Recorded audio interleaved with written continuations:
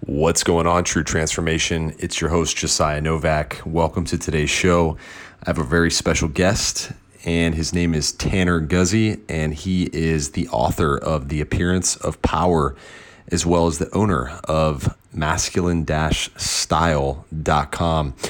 If you have been a longtime listener of the show, you will have probably recognized the name Tanner Guzy by now, because Tanner was on the show way back when. In fact, he was one of the first guests I ever had on my podcast a few years back when I started the show. And a lot has changed since then.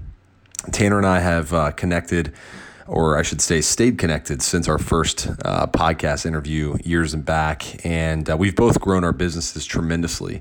We have grown our families tremendously. We have changed quite a bit and evolved over the past few years. So I wanted to have Tanner back on the show. We've talked about a variety of things. It's a very interesting conversation. So you're going to want to buckle up and tune into this one, because there's some serious value that's dropped, and I think you'll find it extremely entertaining and interesting today as we dive into quite a few topics.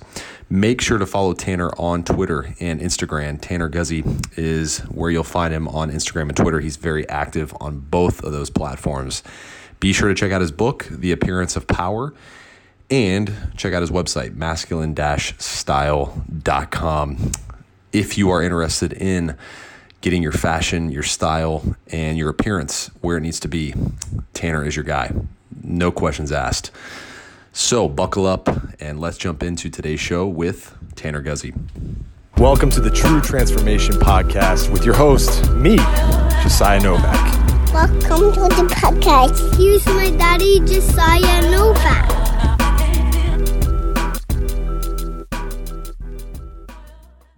Before, no, you're right. You should just hit record. No, I was that guy that hated running, man. Like I used to knock it so much. Oh, I don't want to run. It's Where do you think that comes from? Why do you think so many people are anti-running? I think it's the visual that we picture a runner, right? A lot of times, like they're not like an Olympic runner, right? Like a guy I don't who look like a marathon dude. Yeah, but that's that picture that I have in my mind, or used to, right? I think, oh, where have I seen guys who really run a lot? Oh, the Olympics. Oh, a Kenyan or some guy from Europe who looks like he just hopped up out of bed and, has never lifted in his life. Exactly.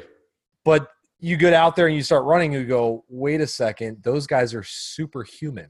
Right. Their pace and unbelievable. everything is insane. It's insane. Oh, it's absurd, man. It's absurd. Yeah. And the running form is incredible. Right? Even just the mechanic. And that's what's so cool is I don't appreciate the aesthetics as far as their build any more than really anybody else. Sure. But I can certainly appreciate, just like any other Olympic sport or any other activity, the mastery of the mechanics and the form and all the other, like, you don't just get to that level by, I'm just going to go out and jog every morning. Oh, no. And I think, too, that's what leads to a lot of people saying, oh, running's sucks, running's this or that, because when you suck at something, you automatically start to get defensive. Totally. And say, oh, that's for people that are just boring and stuff. Dude, it's not. Yeah. It's not. It's just you suck at it. And I sucked at it, like big time. I mean, I talk about it all the time. My running form was, and I didn't know until I actually. Because why would you think you're running wrong? It's I'm an almost athlete, embarrassing. right? Exactly. And it's like one of the most basic fundamental movements. It would be, on some level, subconsciously, it's a little bit humiliating to think, I don't know how to run at 35 years old. What's wrong with me? Right. And it's taken me this long to start to pick it apart and actually do something. By the way, once I learned proper running form, I watched my 4-year-old run just out of curiosity. Like, I want to see the perfect form. Of course. Just like my 3-year-old with her stupid deep squats that she can hold for 5 minutes straight. And it's just, how did I lose that? Incredible lesson for anybody listening. But I was blown away that 30 plus years of modern Western life has turned me into someone who looks like I should be able to do anything athletic. But it's not the case because of the day-to-day things that we do, the computers we sit in front of, and the slouching and the padded shoes and everything. Dude, it made me want to – I literally could ask my wife. It was hilarious. She walked in my closet and she saw I had all my shoes boxed up. She says, "What are you doing?" I said, "I'm selling them all because these teach me how to run poorly." You know what I mean? Yep. It was insane. But, yeah, running, man. So the test was pull-ups, running, and crunches. Yeah, so it's the old Marine Corps PFT that they just updated within the last year, but I was doing the old one. And so it was literally, I just wanted to see if I could do it, and I figured I could. And then I thought about Instagram friends and other people on social media that it's just, well, let's see if other guys are interested in doing it. And it really kind of picked up, especially on Instagram, which is fun. I had 4 or 5 other buddies who between them probably have, 500,000 followers. And, in fact, one of them by himself has 500,000. So I bet between all of them, they're at about 1 million. And it was really fun to see guys from all over the country. And what was so cool about it was that most of us, our scores were relatively close because you get guys who could crush it in their run time, but their pull-ups were weak or their crunches weren't as strong or something else. And so there was only one guy out of all of my friends that I watched do it who actually beat me in all 3 categories. And even then it was pretty close. He had me by like 1 pull-up and he beat me by about 40 seconds on the run. And so it was a really cool way of gauging different guys' levels of fitness. And I love that. I think one of the reasons it did so well was because it was competitive and it was measurable. And it was also something that didn't require, it's not like, hey, we're all going to go do a powerlifting meet in 3 months and we all got to train really hard to the exclusion of everything else we're doing. It was just a really good way to gauge, am I fit enough that I can go do these basic exercises and perform these basic movements? And what's my score compared to other guys who care about their fitness too?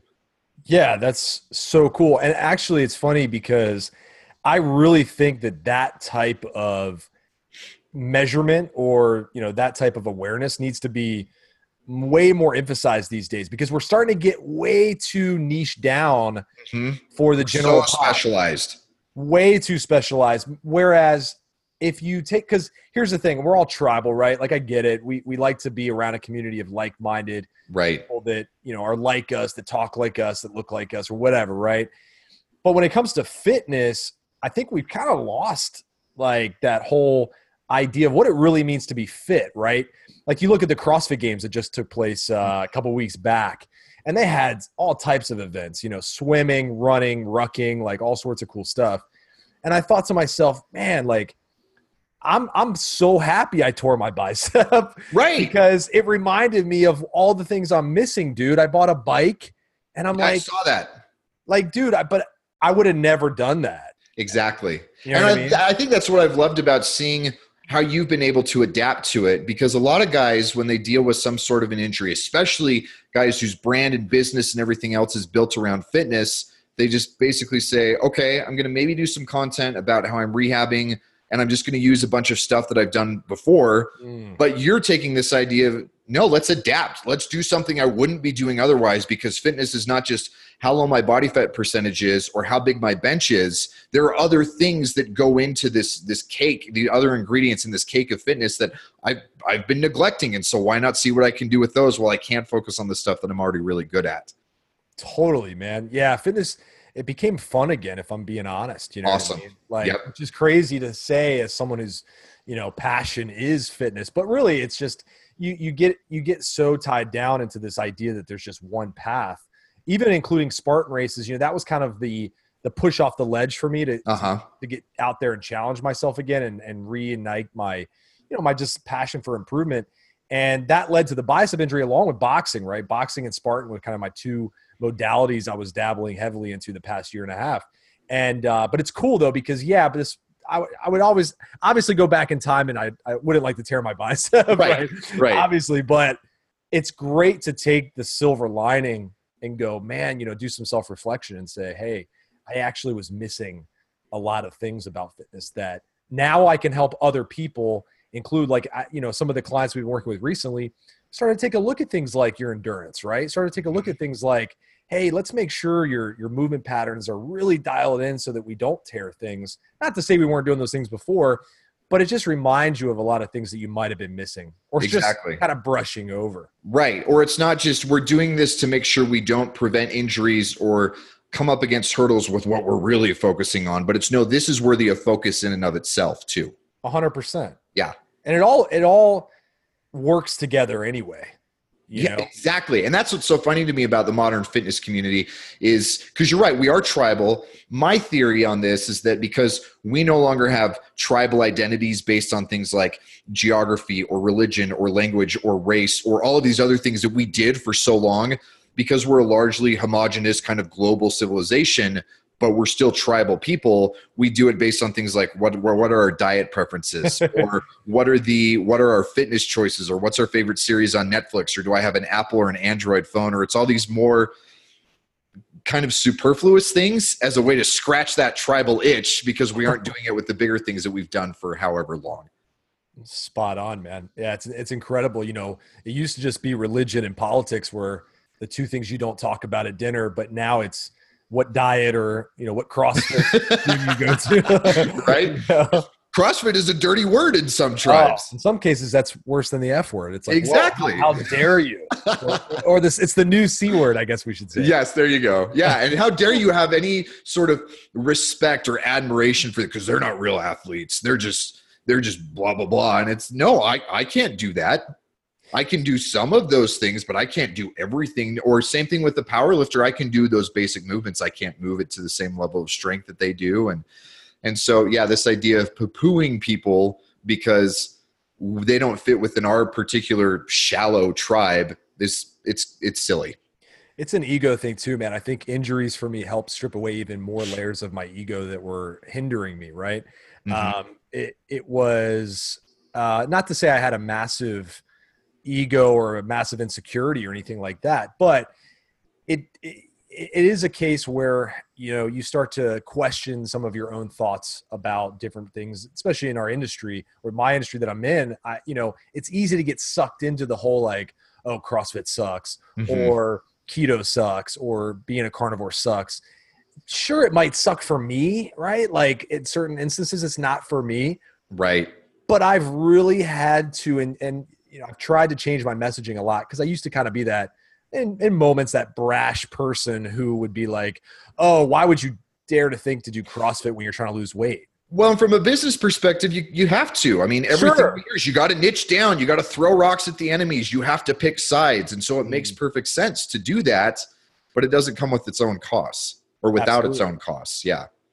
Yeah. And it was just, it's like, you know, you open up your mind and you go, you know what, man, like everybody's right and everybody's wrong in a lot of cases with fitness, right? It's just, let's just find the puzzle piece that you're missing and let's make it fit your puzzle versus knocking someone else's project. You know what I mean? Exactly. That's one of the things that a lot of people do. I mean, running, it's just crazy. I literally got an email before I jumped on the call with you from a fitness person, a big, pretty decent sized business. And, you know, he was like, I don't recommend running. It's just really bad for you. And I'm like, you know, man, people are still, it's not bad for you. Like, just like CrossFit isn't bad for you. It might be bad for you right now.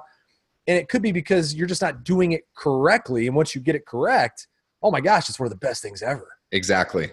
Well, and it is because you're talking about this idea of we really are an N of one, that you have to be able to be adaptable. And that's been my own experience within my fitness journey, where I started working out 5 years ago. I was 20. Oh man, it's been longer than that. I was like 28, 29. So I guess it's like 6 or 7 years ago.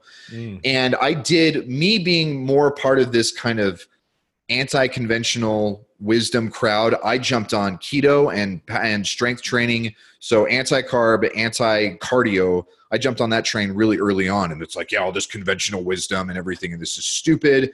And I did see some progress, but I didn't really experience the transformation that I wanted to. And I tried to do it harder and I tried to do it more. And it wasn't until within the last year that I thought, okay, none of this is really panning out the way that I want to. What if we try a high carb, low fat diet? And then my parents are marathoners, and they talked me and my brothers into training for a half marathon with them in 3 weeks. So we've been doing that this summer, and I still go lift 3 days a week, but I've now been running and doing this, you know, steady state, long distance cardio.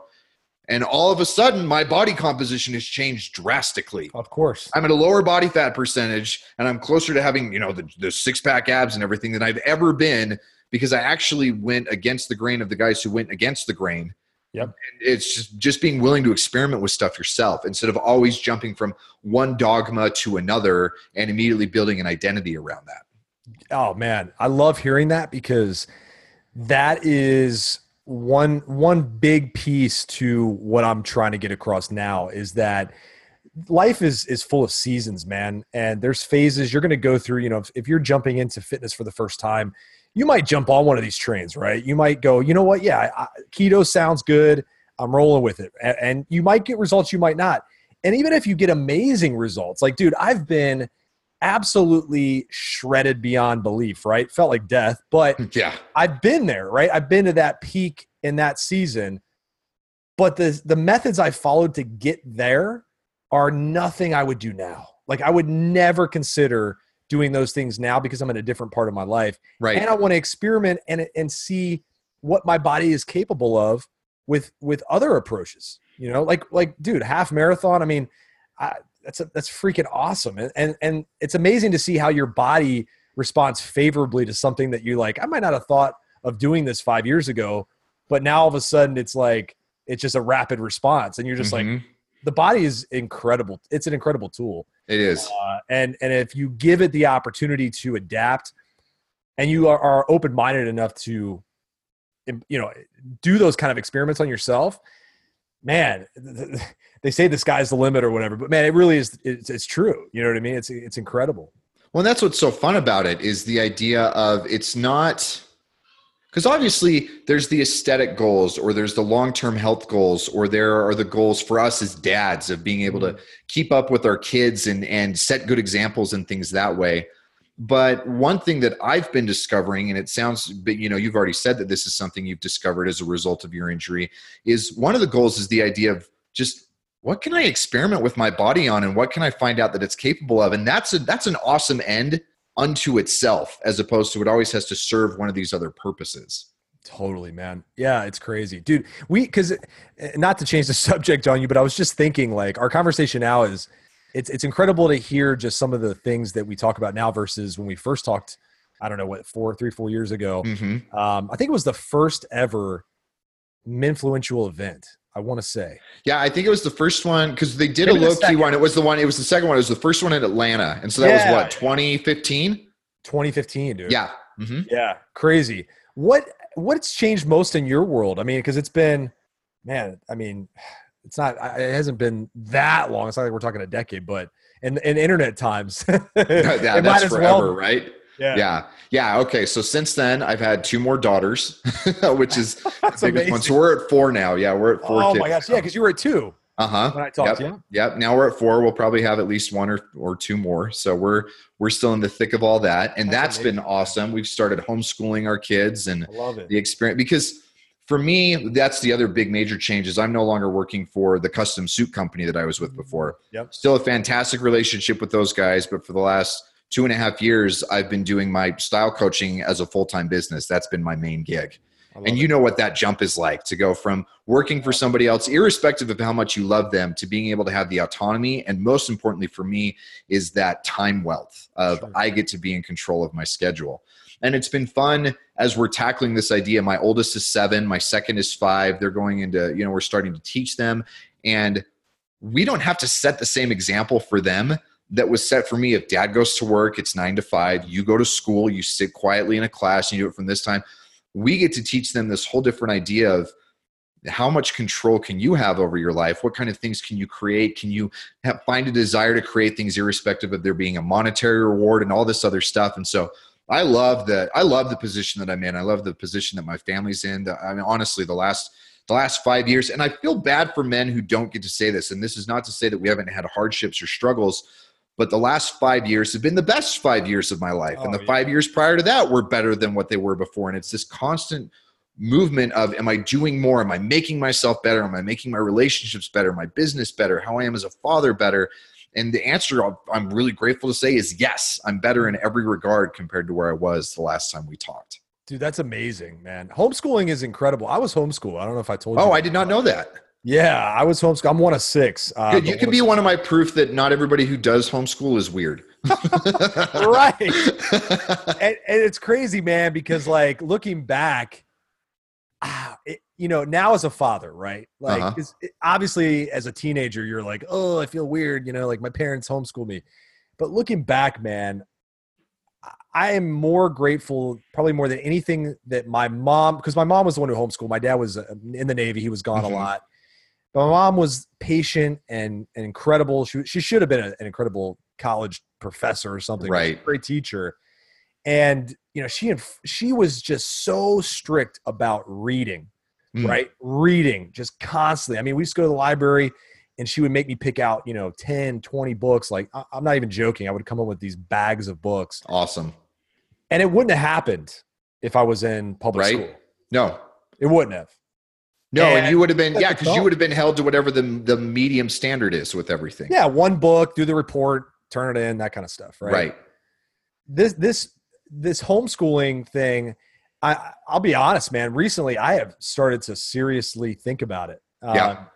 Just because I see where the school systems are now, and I'm sure I'd love to hear about your reasoning behind it, but it's not going at least in my opinion, it's not going in the right direction. Right. And there's a lot of, there's just a lot of nonsense. Even my little kids who go to Montessori school, which is what we consider to be a higher end preschool, right?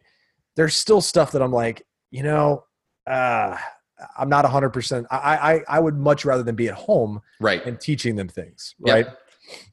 Yeah, and that's largely been there have been a few motivations for us, but it really boils down to a couple different things. One is what their moral upbringing is, because school is no longer an area that is free from people being taught in school anymore, right? Right? No, nothing. And you can't do anything. And so for us, the idea of other people being able to, it's kind of like you don't send your kids to Rome and expect them to come home hating Caesar is the best way that I've heard somebody put that, right? And that's what it is you can't send your kids to school all day and have their teachers be their primary influence on their lives and have them be pumping them full of ideas and then expect you to be able to counteract that as well as you could if you were just creating it yourself.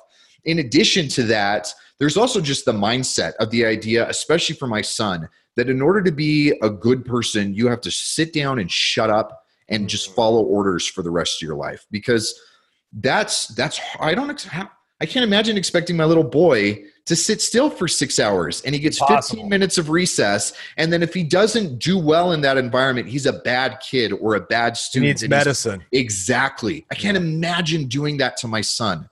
Yeah. I can't imagine that. And so there's the mindset of it, or even the idea of, again, dad doesn't have to work according to somebody else's time schedule.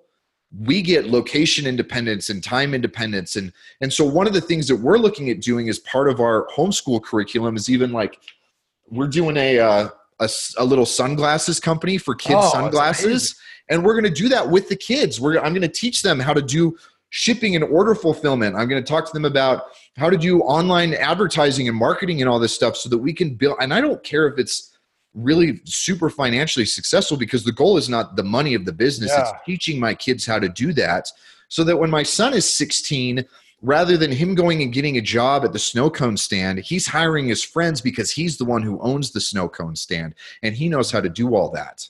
Dude, that gives me chills. I love it. I love it, man. Oh my gosh, I'll be one of your customers for sure. Yes, awesome. But why would I limit my kids to this idea of you have to follow orders, you have to go to school, you have to go to the 9 to 5, you have to have a boss, everything. You are an object that is acted upon by other people as opposed to being an agent of your own action. And then be a hypocrite and not actually set that example myself, because I don't have a boss. I don't have somebody else that's keeping me accountable. All the reasons that I do things are because of my own desire to become a better version of myself as opposed to just reacting to somebody else. To me, it feels hypocritical to do it any other way. And that's not a moral I'm not punishing or castigating somebody else who feels otherwise. But for me and my own internal sense of who I am, I would feel hypocritical if I were to send my kids to a school to train them to live a different life than what the example is that I'm setting for them.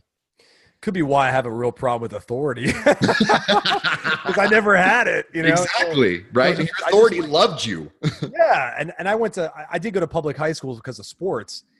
My parents made a tough decision to do that because I wanted to play professional sports. And it was really at the time the only way for me to get into college and play sports at that level. Yep.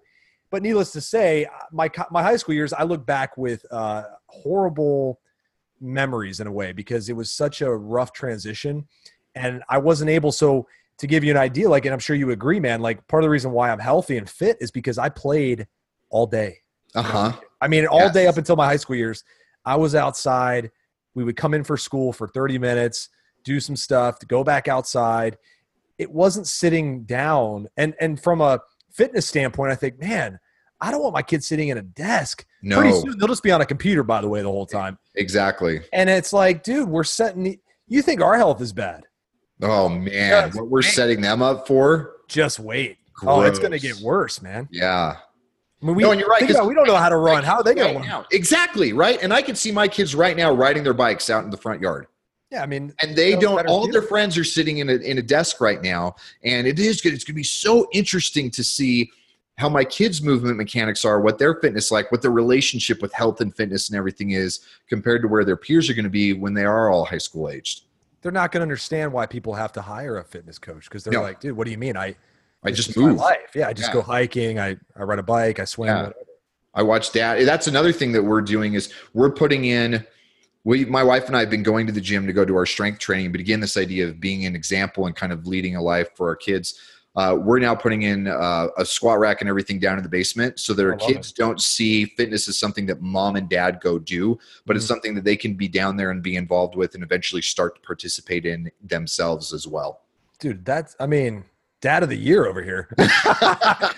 Save some for the rest of us, man. Oh Jeez. man. Well, it's fun because you get this more and more now when you start to remove yourself from the way that the script of the modern American dream has been written into what really the American dream should be, of this idea of I want to be the best version of myself because I want to be that way. And I'm not just a cog in somebody else's wheel to make somebody else money. And I have control over my destiny and my time and my resources. It just makes it really addictive to start doing that. And then you want to share that with other people. You want to share it with your wife, with your kids. You want to share it with your friends. You want to do it as much as possible because it's such a better way to live. Oh, absolutely, man. I had a proud dad moment just the other day because I've been trying to teach my oldest about money. You know what I mean? Just understanding like, hey, just basics, right? Save your money, spend a little bit, but keep, your money safe and all that kind of stuff, invest in your right places and all that. And he went to school. He snuck a few dollar bills in his pocket. Didn't know. I had no idea. He's 4 years old. Mm-hmm. And I guess a couple kids at his school were like organizing his stuff, right? Like his papers, and they were helping him organize, and he paid them. Yes. And I come to pick him up, and his teacher said, hey, I just want to let you know Jackson was giving his friends money for helping him today. And I thought, man, he's learning. Like, I love it. Like, it's crazy. He's already outsourcing. That's awesome. Yeah, right. Now, how do I scale this, Dad? Yeah, right. How do we buy the school? Yeah, here we go. Creating a monster, man. Oh, that's awesome. It's incredible. But it's such a cool thing about kids, how they naturally have this desire to where you give them a little bit of power over their lives, and it just expands things. I was noticing this with my oldest daughter this year, where it finally clicked in her head as far as swimming. And her love of the water and the pool and how often she's wanting to go and how much more she's willing to push herself and backstroke and dive for things and everything else is so much different because she realized that she's independent in there. And it's the same thing that your mom had you guys experience with reading, where rather than doing the bare minimum because that's what some authority figure expects of you, you realize the power that comes from, I can now read. I can get any information that I want, or I can move my body in a certain way. I can do things, or I can control my money and what it does as far as our ability to level up. I love how thirsty kids are for that. And it's fun to see my kids really fully embrace that and just watch them go to a whole different level than where they were before. Oh man. I thought of you actually when my son, the same one, actually, he's become obsessed with style. Oh, cool. And mostly like his hair and stuff like that. My wife is big in, she runs a hair salon. So she's got the whole hair stuff going on. So he's got this obsession now with dressing well, right? Being well put together and not leaving the house unless things look the right way, right? Or he feels presentable. And I just thought, man, like it's crazy. It's not a bad thing, right? It's like it's a very healthy obsession that he has now with taking care of himself. And I'm like, man, where do we lose this? You know what I mean? Mm-hmm. Cause sure, I don't sit there and like make him do it. He just watches me and her and is like, oh, I want to, get dressed and look good and iron my clothes and all that stuff. And it's just like, they pick up on something, and it's like the passion that they have for it is such a healthy energy. And it's like, man, we totally lose that somewhere along the way, or at least a lot of us do. Right. And it's almost like a harsh reminder that's right in your face all the time that it sounds cliche or maybe it sounds corny, but it's like, dude, you got to remember that, hey, it's okay to be a kid again. Like it's okay to be healthy level of have a healthy level of curiosity, have passion about moving and playing and, getting your hands dirty. And that's just, man, we lose it somewhere and it's awful.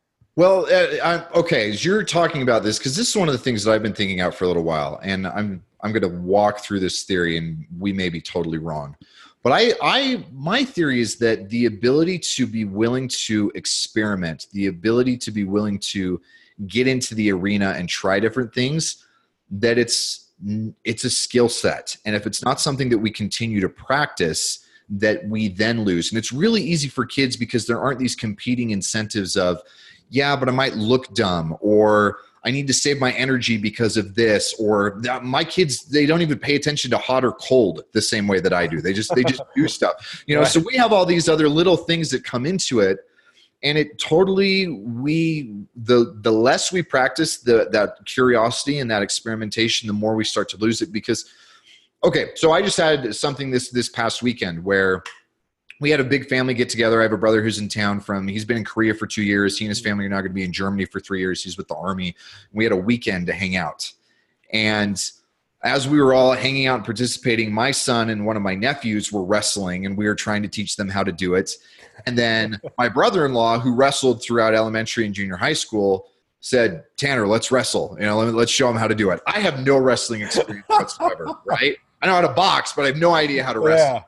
And the me of even 2 years ago, let alone 10 years ago, would have come up with any number of excuses. I'm not, I've got jeans on, I don't want them to rip, or, I'm not feeling great, or I ate too much for lunch. And really, the real reason is I don't want to embarrass myself in front of my family, right? But because I've been doing more of this physical experimentation, or within my own work, I've been doing more style experimentation or anything else, I feel like I've developed more of this ability to be curious and to be willing to do stuff. And so we wrestled. He wrecked me within like 4 seconds, right? And it was funny because I was so confused as to why I was feeling great. I felt so good, and I wasn't embarrassed, and my face was all raw because he'd like rubbed me into the dirt and everything, all these burn marks and everything, and it felt so good. And for the rest of that day, I felt like I did when I was a little kid, where it's like that hurt and that sucked, and it was awesome because I did something new and something that was unfamiliar, and I want to continue to chase that, and I want to continue to hone those skills, and help my kids maintain that skill set, as opposed to they're losing it because we have all these other conflicting reasons to just not try. Yeah, it's why. It's like why things like Spartan are so big now. Yes, because it gets you in this like predicament, right? And you have to fight your way out. You're like, what am I doing here? But you love it, right? Like the pain, and you get to the end and you're like, oh, I want to do it again. Like I just ran one this past weekend, and man, I pushed myself, right? I got to the end, and it's been a while since I've redlined, and I felt like I want to puke. And I got there a couple times, and I crossed the finish line, and I sat down and stood up, a couple minutes later, and I go, man, I want to do it again. Yes. Like it's crazy. Yes. It's wild. And it's applicable in so many ways. My wife she's that way with childbirth, and she's delivered all of our babies unmedicated naturally. Oh, good for her, man. She still is at the point where when she's done and she's had a minute to relax, she's like, I want to do it again. What's wrong with me that I want to do this again? But it's the challenge aspect and the overcoming aspect. And for her, even the closeness with the baby and the spiritual component and all these other things. And it's sad that and I'm certainly not saying this as far as like women who choose to get epidurals, because I have no idea what that's like. Right. But as a society in general, we pursue comfort so much to the exclusion of everything else that we lose so much of that feeling of glory and conquest and conquering, and mostly conquering ourselves and our own vices, as far as I don't want to do hard things. And we're worse off individually and collectively because of that. Oh man. I made a tweet the other day that our pursuit of easy has made life unbearable. Like, it's the truth, because, even just looking at our kids, it's funny you mentioned the hot and cold thing. It doesn't matter how hot or cold it is outside. My kids want to go out and play. Yep. They want to get rough. They want to roll around. They want to fall down. They want to have fun. They want to see what they're capable of, right? They just want to go experiment and explore. It doesn't matter if it's hot or cold. And as a dad, it's like I catch myself going, oh no, it's too hot. Oh no, it's too cold. Oh no, it's too humid. I'm like, what? What am I doing? I've literally put it on my calendar now that when my son gets home from, when they're home in the evening from 5 to 6, we're outside. I don't care unless it's like a tornado, like we're getting out there, because otherwise you just get so comfortable trying to be comfortable. Right. It sucks, man. Like you lose that drive to just be, and we're talking, I mean, God, I sound like such a wuss, but it's like, oh man, we're talking about the weather. I mean, geez, imagine something really tough happens, right? Imagine a real challenge presents itself. What are you going to do then? Well, and I think that's one of the reasons why people are so weak in general, not just physically, but even from a mindset or anything else, is because we pursue comfort at the expense of everything. Within my business, the vast majority of men don't care about what they wear other than it needs to be physically comfortable. Or when it comes to, we're both very active on Twitter, and 99% of the time that I get a mob of people who are pissed off at me about something, it's because I've presented an idea that makes them emotionally uncomfortable and they have no idea how to handle that. Totally. So when we constantly are worshiping at the altar of comfort, and that's our God, which it really is, we've killed God and replaced him with comfort. It's no wonder we're a people that are so depressed and our lives are so meaningless and we have no physical capacity or mental capacity or spiritual or anything else, because what a stupid God to worship. Right. Yeah. I mean, it's incredible though, because when you look back at history, the people who, I guess, quote unquote, are the happiest, right? The quote unquote happiest people are typically the ones who have very little. Yeah. Right. Or they're people who have come from nothing and have just grinded and gone through hell and back to reach a level of success. But even then, they continue to pursue discomfort. Right. And I think that's the distinction, because a lot of times when you were always subject to some external force always making you uncomfortable, that's a hard thing, right? Sure. Because then you could say, well, anybody who's been a slave, they should be the happiest because they have maximum level of discomfort all the time. But there's a big difference between voluntary and involuntary comfort. And what's sad is most people don't realize that the more you pursue voluntary discomfort, the less you have to deal with involuntary discomfort, and vice versa. The more you avoid this, then the more of this other you have to deal with. Absolutely, man. Speaking of style, I'm curious to know what has changed, because last time we talked, I mean, obviously styles come and go, right? I mean, there's always new, or even I like to say the old comes back around. Always. And it's awesome again, which I love, by the way, which I think is so cool. And now that I guess we're getting into the older category. I don't think we're old by any means, but you start to see styles that were like cool back when we were teenagers. And it's like, oh, that looks awesome now because it's so old and old school. Yeah. Mr. Bleach tips. Yeah. I know. Right. I was like, my wife being so big into hair, she's like, it's the cool thing. And I was like, all right, whatever. I have a torn bicep. All right. I was, let me just do it for fun, make my kids laugh or whatever. And then I ended up liking it. Right. Like, 1998 all over again. Yeah. Eminem. It was awesome, but it's like cool to just see that stuff come back around. But what do you see these days? Like, are the same mistakes that guys were making 4 or 5 years ago, are they still making them now? What's going on? Always. That's the thing that's, I guess, both frustrating for me and also encouraging, because it's job security. Yeah, right. But the most common mistakes that I see are typically things like guys pretend like they're somehow more masculine to not care how you look. And what's funny is they do that to the point where they go out of their way to look like they don't care how they look, which is still caring about how they look. Yeah. But even more than that is guys, because I am seeing more and more men who are actually starting to put in some effort and energy into this, but there's a couple mistakes that are super frequent. One is the idea that in order to have style, you have to dress more formally. Where it's, I'm a t-shirt and jeans kind of guy, and I'm a software developer, and I want to dress better, so I'm going to start wearing a sport coat and chinos to work every day. And it's like, no, dude, that's stupid for where you work. That doesn't work at all. There are many ways to be able to make a t-shirt and jeans look quite a bit better. You don't always have to be more formal in order to have better style. Or one of the other ones that's really more common is that in order to be better dressed, I have to stand out more, which means that I have to have really bright colors or a ton or really bold patterns. And that's not the case either. It can be little things like fit or texture, or how much you're combining something that's formal versus casual, or all these other more subtle variables. But a lot of guys still fall into these default mindsets of it's got to be bright, it's got to be loud, or it's got to be dressed up. Otherwise I look like a bum. And it's sad to see guys spend time and money and energy chasing this idea that really doesn't put them in any better position than they were when they were dressing in their graphic t-shirts and their cargo shorts. Yeah, I can see that where they'd fall victim to that, though, just because, marketability wise, like a lot of men's fashion stuff, magazines, whatever you want to call it, online stuff, they tend to use eye-catching things. They Totally. tend to, and all the movie stars and the guys that you see who are, their pictures everywhere, like The Rock, for example, he's got pretty good fashion, I would say, for a jacked guy. Like, Definitely. he knows how to dress. I mean, he's sure he's got someone dressing him, or at least showing him Right. to wear. But nonetheless, he does wear a lot of, bright colored stuff, a lot of, suit jackets, and, he looks well done up pretty much all the time. So I can understand where guys who are like, well, how do I fix my style game?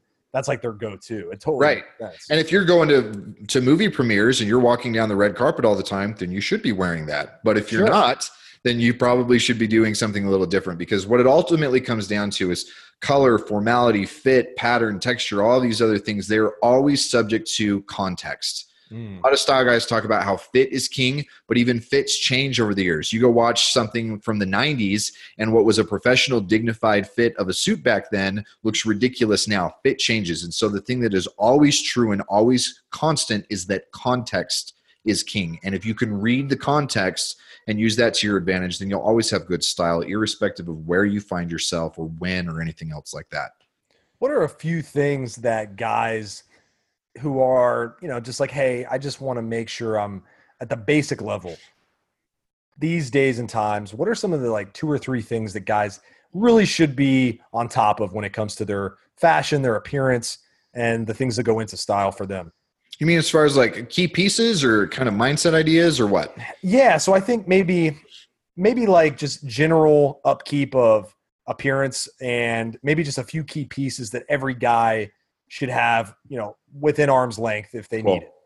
Well, I think the idea of a personal uniform is really appealing to a lot of men, especially because it's a way to be able to operate on defaults without having to put a lot of energy into it. And Yeah, that's me. yeah, right? That's how I am. Yeah, I love that. I'm a style coach, and I have a personal uniform where it is like 5 or 6 days a week. I am in a pair of dark or mid-wash jeans, probably a Henley, whether that's short or long sleeve. And then I get a little bit more personality, and I've got a bunch of different sneakers or boots or stuff like that I wear with them. And then in the fall and winter, I have a ton of jackets that I'll kind of swap out. So I get a little bit of variety and variability with my jackets and my shoes, but it's almost always jeans and a Henley or jeans and a t-shirt. Not a lot of variety there. And it makes it really easy for me to be able to just get dressed on defaults. And it also makes it really easy for me to even go out and do shopping on defaults.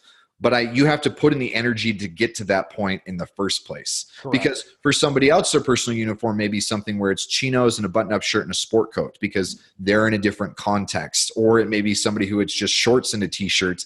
I have a couple clients who are fitness instructors, and for them, it's more of the athleisure, but it's doing it in a way that it fits and it's high quality materials and that kind of stuff. So it doesn't just look like you rolled out of bed and you came to work in your pajamas. And so it's that intentionality that pairs with the personal uniform that if you can figure that out, it's really, really easy to have good style all the time. Yeah. And I guess it would probably pay off too, and to be in shape, right? Like, I mean, to keep your fitness up, because then you can start to fit into things that you might want to fit into, but you can't right now. And that makes your uniform selection a little bit less stressful. Right. Well, not only that, but it's also the relationship between the two. They're synergistic, because if you're in great shape and you've got really good style, then it's very obvious that it's like, okay, this guy, because most fitness guys, the mistake that they make is they're in really, really good shape, but then their clothes look like they're either always just coming from the gym, or it's like super skin tight stuff, and everywhere it's like, you guys could see my abs through my button up shirt, right? I've got abs.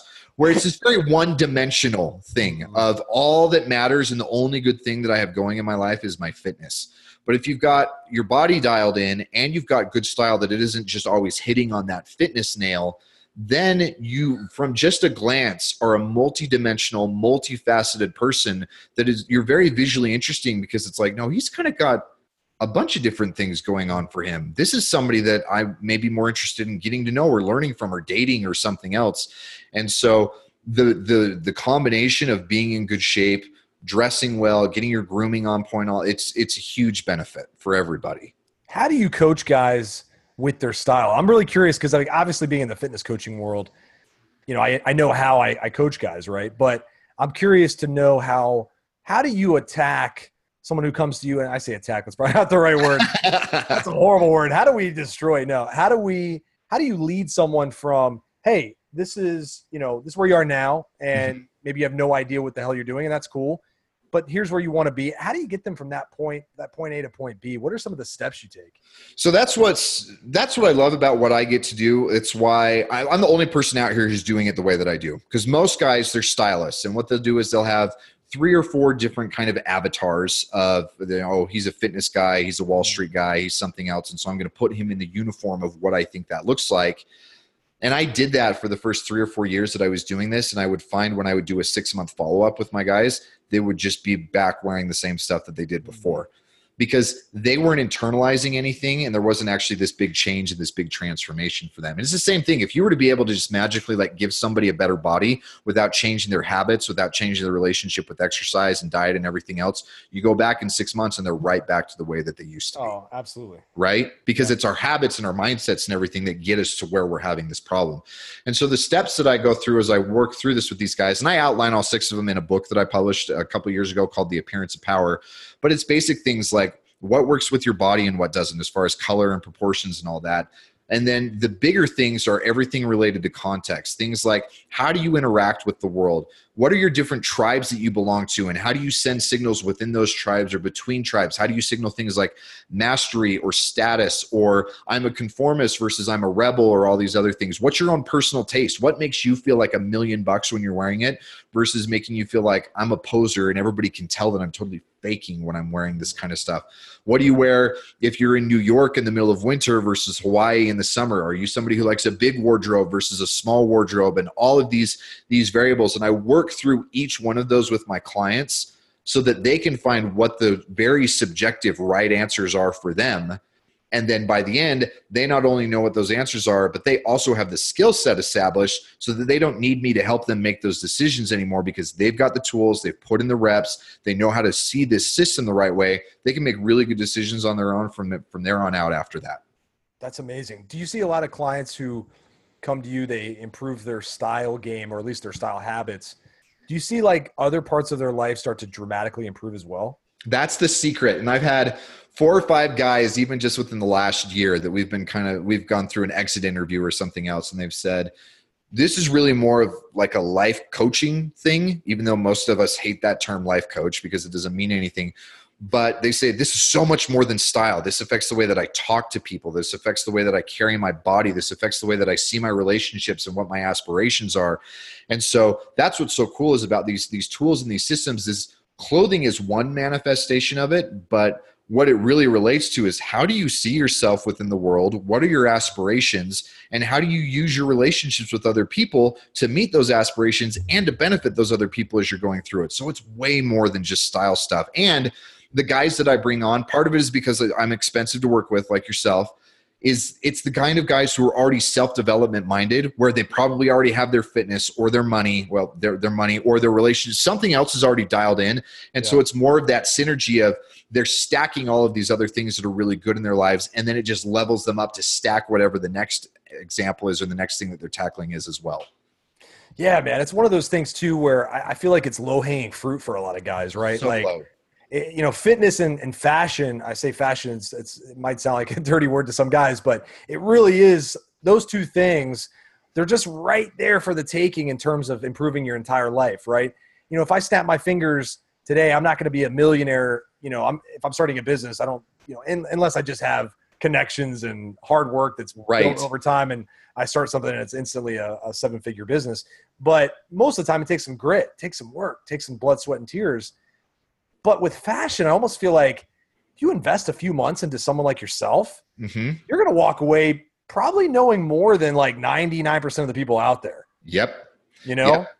And not only that, but the other big benefit to it that I think is also what scares a lot of guys away from it is that it is a very public display of self-development. Because if I want to learn to play the piano, I can practice that in the privacy of my home. My kids will hear it. My wife will hear it. But, we're already on all the same page anyway. Nobody cares about the mistakes that I make or if I'm good at it or anything else. But with your style, that is showing everybody that it's like, I am no longer accepting the same person that I was a week ago or a few months ago. I'm intentionally leveling up. And so it is a very public way of saying I am a growth. I have a growth mindset. I don't have a fixed mindset. I want to be better. I want to be a better version of myself. And for a lot of people, that's a turn off because it's like, holy crap, then people are going to hold me accountable to it. Or I'm going to screw it up, which is where somebody like me comes in to be able to help you not screw up as much. But for the right guys with the right mindset where it's like, good, I need that extra pressure. I love that extra accountability of I am advertising to other people and to myself when I see my reflection in the mirror that I'm not content with the complacency that I was before. It's such a good boost in addition to being a low-hanging fruit. Yeah, it's eerily how similar it is to fitness, where I bet you the guys who go, I'm sure guys who go through your program, they probably at times get some negative like pushback Totally. from peers, right? Yep. Because those people are now like, whoa, like they start to get uncomfortable. Because they're like, well, wait a second, Jeff from accounting's looking like Jeff from GQ now. Like, yes, what's going on? Yeah, change, Jeff. What's wrong? I liked who you were, and it's really because who you were made me feel comfortable in my own complacency. Yeah, it's like the overweight person all of a sudden loses all the weight. They're healthy. Their skin looks great. Their energy's high. And their friends waiting for them at the bar on, Thursday night are like, wait a second, dude. Like you were like us. We get smashed drunk and we go home and eat nachos every night. Like, well, right. Wait a second, like, and that uncomfortable, so I get it. Like there's probably some of that a lot of guys have to overcome and they have to kind of get through that. Definitely. That backlash, if you will. But, it's worth it though. 100%. I think that's a benefit to it because it makes you decide, am I really going to do this or not? You have to earn it because yes, it's low hanging fruit as far as the technical ability to it, but there's also a high barrier of the social implications of it. And so you do still have to earn it. And then you're much more likely to commit to it and continue with it because you've earned it. Oh, 100%. Yeah. I mean, just because it's low hanging fruit doesn't mean that it's going to be easy. Right. It's just it's a great place to say, okay, there's not a huge barrier to entry here. Nope. But it doesn't mean that on the back end, there isn't going to be a hell of a lot of challenges, right? There's going to be waiting for you to test you and make you earn that success. Yep. I love that, man. Dude, so how can guys listening, because, we've talked about working together. I'm sure we'll do something here soon, but I know there's probably plenty of guys, especially now in my audience that has changed dramatically since we last talked, who are more than curious to know how they can get in touch with you and how they can actually start to get some help with this, because maybe they're starting to master their fitness. Maybe because the thing that pops into my brain is the guy who got his health together, right? He started to lose some weight and now he's got to buy a new wardrobe. Yep. And he wants to do it right. And he wants to do it right. And he's like, man, my fashion has been pretty bad because I've been self-conscious for a long time, trying to hide my body. Yep. And now I'm like ready to take care of my clothes and the things I put on my body and all that.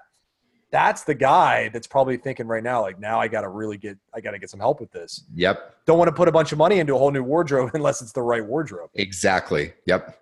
Yeah. And those are my favorite clients to work with because you've already put in all the hard work and now you get to reward yourself with a total visual confirmation that you are no longer the man that you used to be. You have totally leveled up and now you get every confirmation of it when you see yourself, when you see what's in your fridge, when you see the way other people treat you in every regard. It's such a good cap to getting to where you want to be from that fitness perspective. So yes, for the guys who are interested in taking things to that level, the best way to be able to get a hold of me is the main site is masculine-style.com.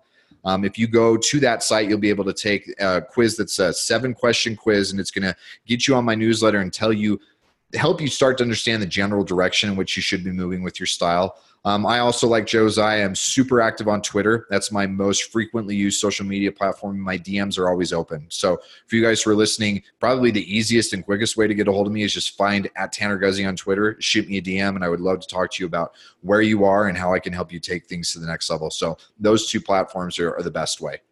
Awesome. Yeah, I can vouch for your stuff. I mean, I'm kind of a stalker in a way. I like to see what style you're putting out. I'm like, I vibe with your style, man. Especially like, I like the direction you've taken things to the past, I guess it's been maybe a year or two, where you have shown more of your quote unquote casual side, right? Because initially when I met you, I mean, you were well dressed, dude, like to the point where I was like, holy crap, I don't know if I can ever pull that off. And maybe I could never pull it off, and that's totally fine. Context, but it was right? Yeah, it was like context, exactly. But I was like, man, that takes serious effort, and that's awesome. But now you've opened up like, hey, this is sometimes what I wear around the house, and this is what I wear to casual dinners and stuff like that. And I'm like, oh, that's cool. And it gives me ideas, because now awesome. I'm like, oh, okay, now I don't have to wear, a 10-piece suit to be like Tanner, right? I don't have to go to like the special stores that sell the antique stuff that's so right. awesome. Drop $3 or $5 grand on a custom piece or something. Exactly. On one tie. No, I'm just You took a time machine back and found all the cool stuff that was like way back in the day and made it look awesome again. I was like, how do I do that? No, it's fun. And for me, that's what's been fun is, again, context. I no longer work for a custom suit company. I wear suits Sundays when I go to church. I wear them a couple times a week for other stuff, but the majority of my days are now spent in that personal uniform of jeans, Henley, and sneakers. And it's fun to be able to make that look good too, to the point where I can walk into any environment that is relatively casual and feel like I represent myself well. I would not be embarrassed to bump into a client or meet a potential client or something else, and then still adapt to dressing up more or even down more when I need to. And it's such a valuable skill set, and it's so easy to attain as soon as you know what the right tools are and how to use them within the right system. Yeah, and I love that. I mean, yeah, it's just incredible how fast you can grasp something too if you're willing to invest. Yep. Like, I mean, like you said, you're not cheap, but it's for a reason, right? Yeah. Because you're going to take someone way faster and give them the tools to keep the result, which is what I stress so much, man. Anybody can get in shape for a couple days, right? Like anybody can stick with something for 4 months, lose weight. But what happens a year later, right? Like I can read GQ for, whatever. And I use GQ. There's probably way better resources out there, but like I can get better fashion temporarily. You know what I mean? If I have a bunch of income laying around that I'm like, you know what, let me go buy a bunch of custom suits. You'll be on trend for this fall. Yeah. Take a bunch of pictures. I look awesome.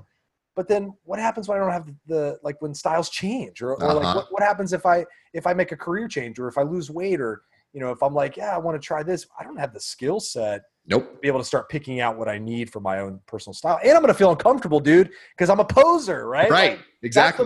That's the biggest thing. Like your internal game is going to be so off. Yep. Makes sense. Dude, you're one of the good guys, man. That's what I like to say. I really appreciate you, dude. Just because of who you are and the message that you put out, not just with the fashion stuff, man. I mean, that's awesome and that's cool. But in reality, I just appreciate you taking a stand for what you believe in, from your religion to your kids to your marriage. You're one of the good guys, man. And I appreciate you taking the time to chat with me. Thanks, Josiah. I really appreciate it. And I feel the same way, man. My favorite thing about all this internet stuff in the corner of the world that we get to be in is I get to interact and become friends with men who have integrity and they work and they do things. And it's the kind of men that I get chills when I think about being associated with, and you're one of those guys. And so I love that we're friends. It's awesome. Appreciate it, man. Yeah, it's cool. Like it's awesome to reconnect after a good enough time to see personal growth in both our lives and families getting bigger. And yeah, because when I talked to you last, I didn't have my second son, and now I have him, and it's crazy, dude. It's awesome. Yep, I love it. Sweet, brother. So where can people connect with you? What's your Twitter handle again? @TannerGuzzi.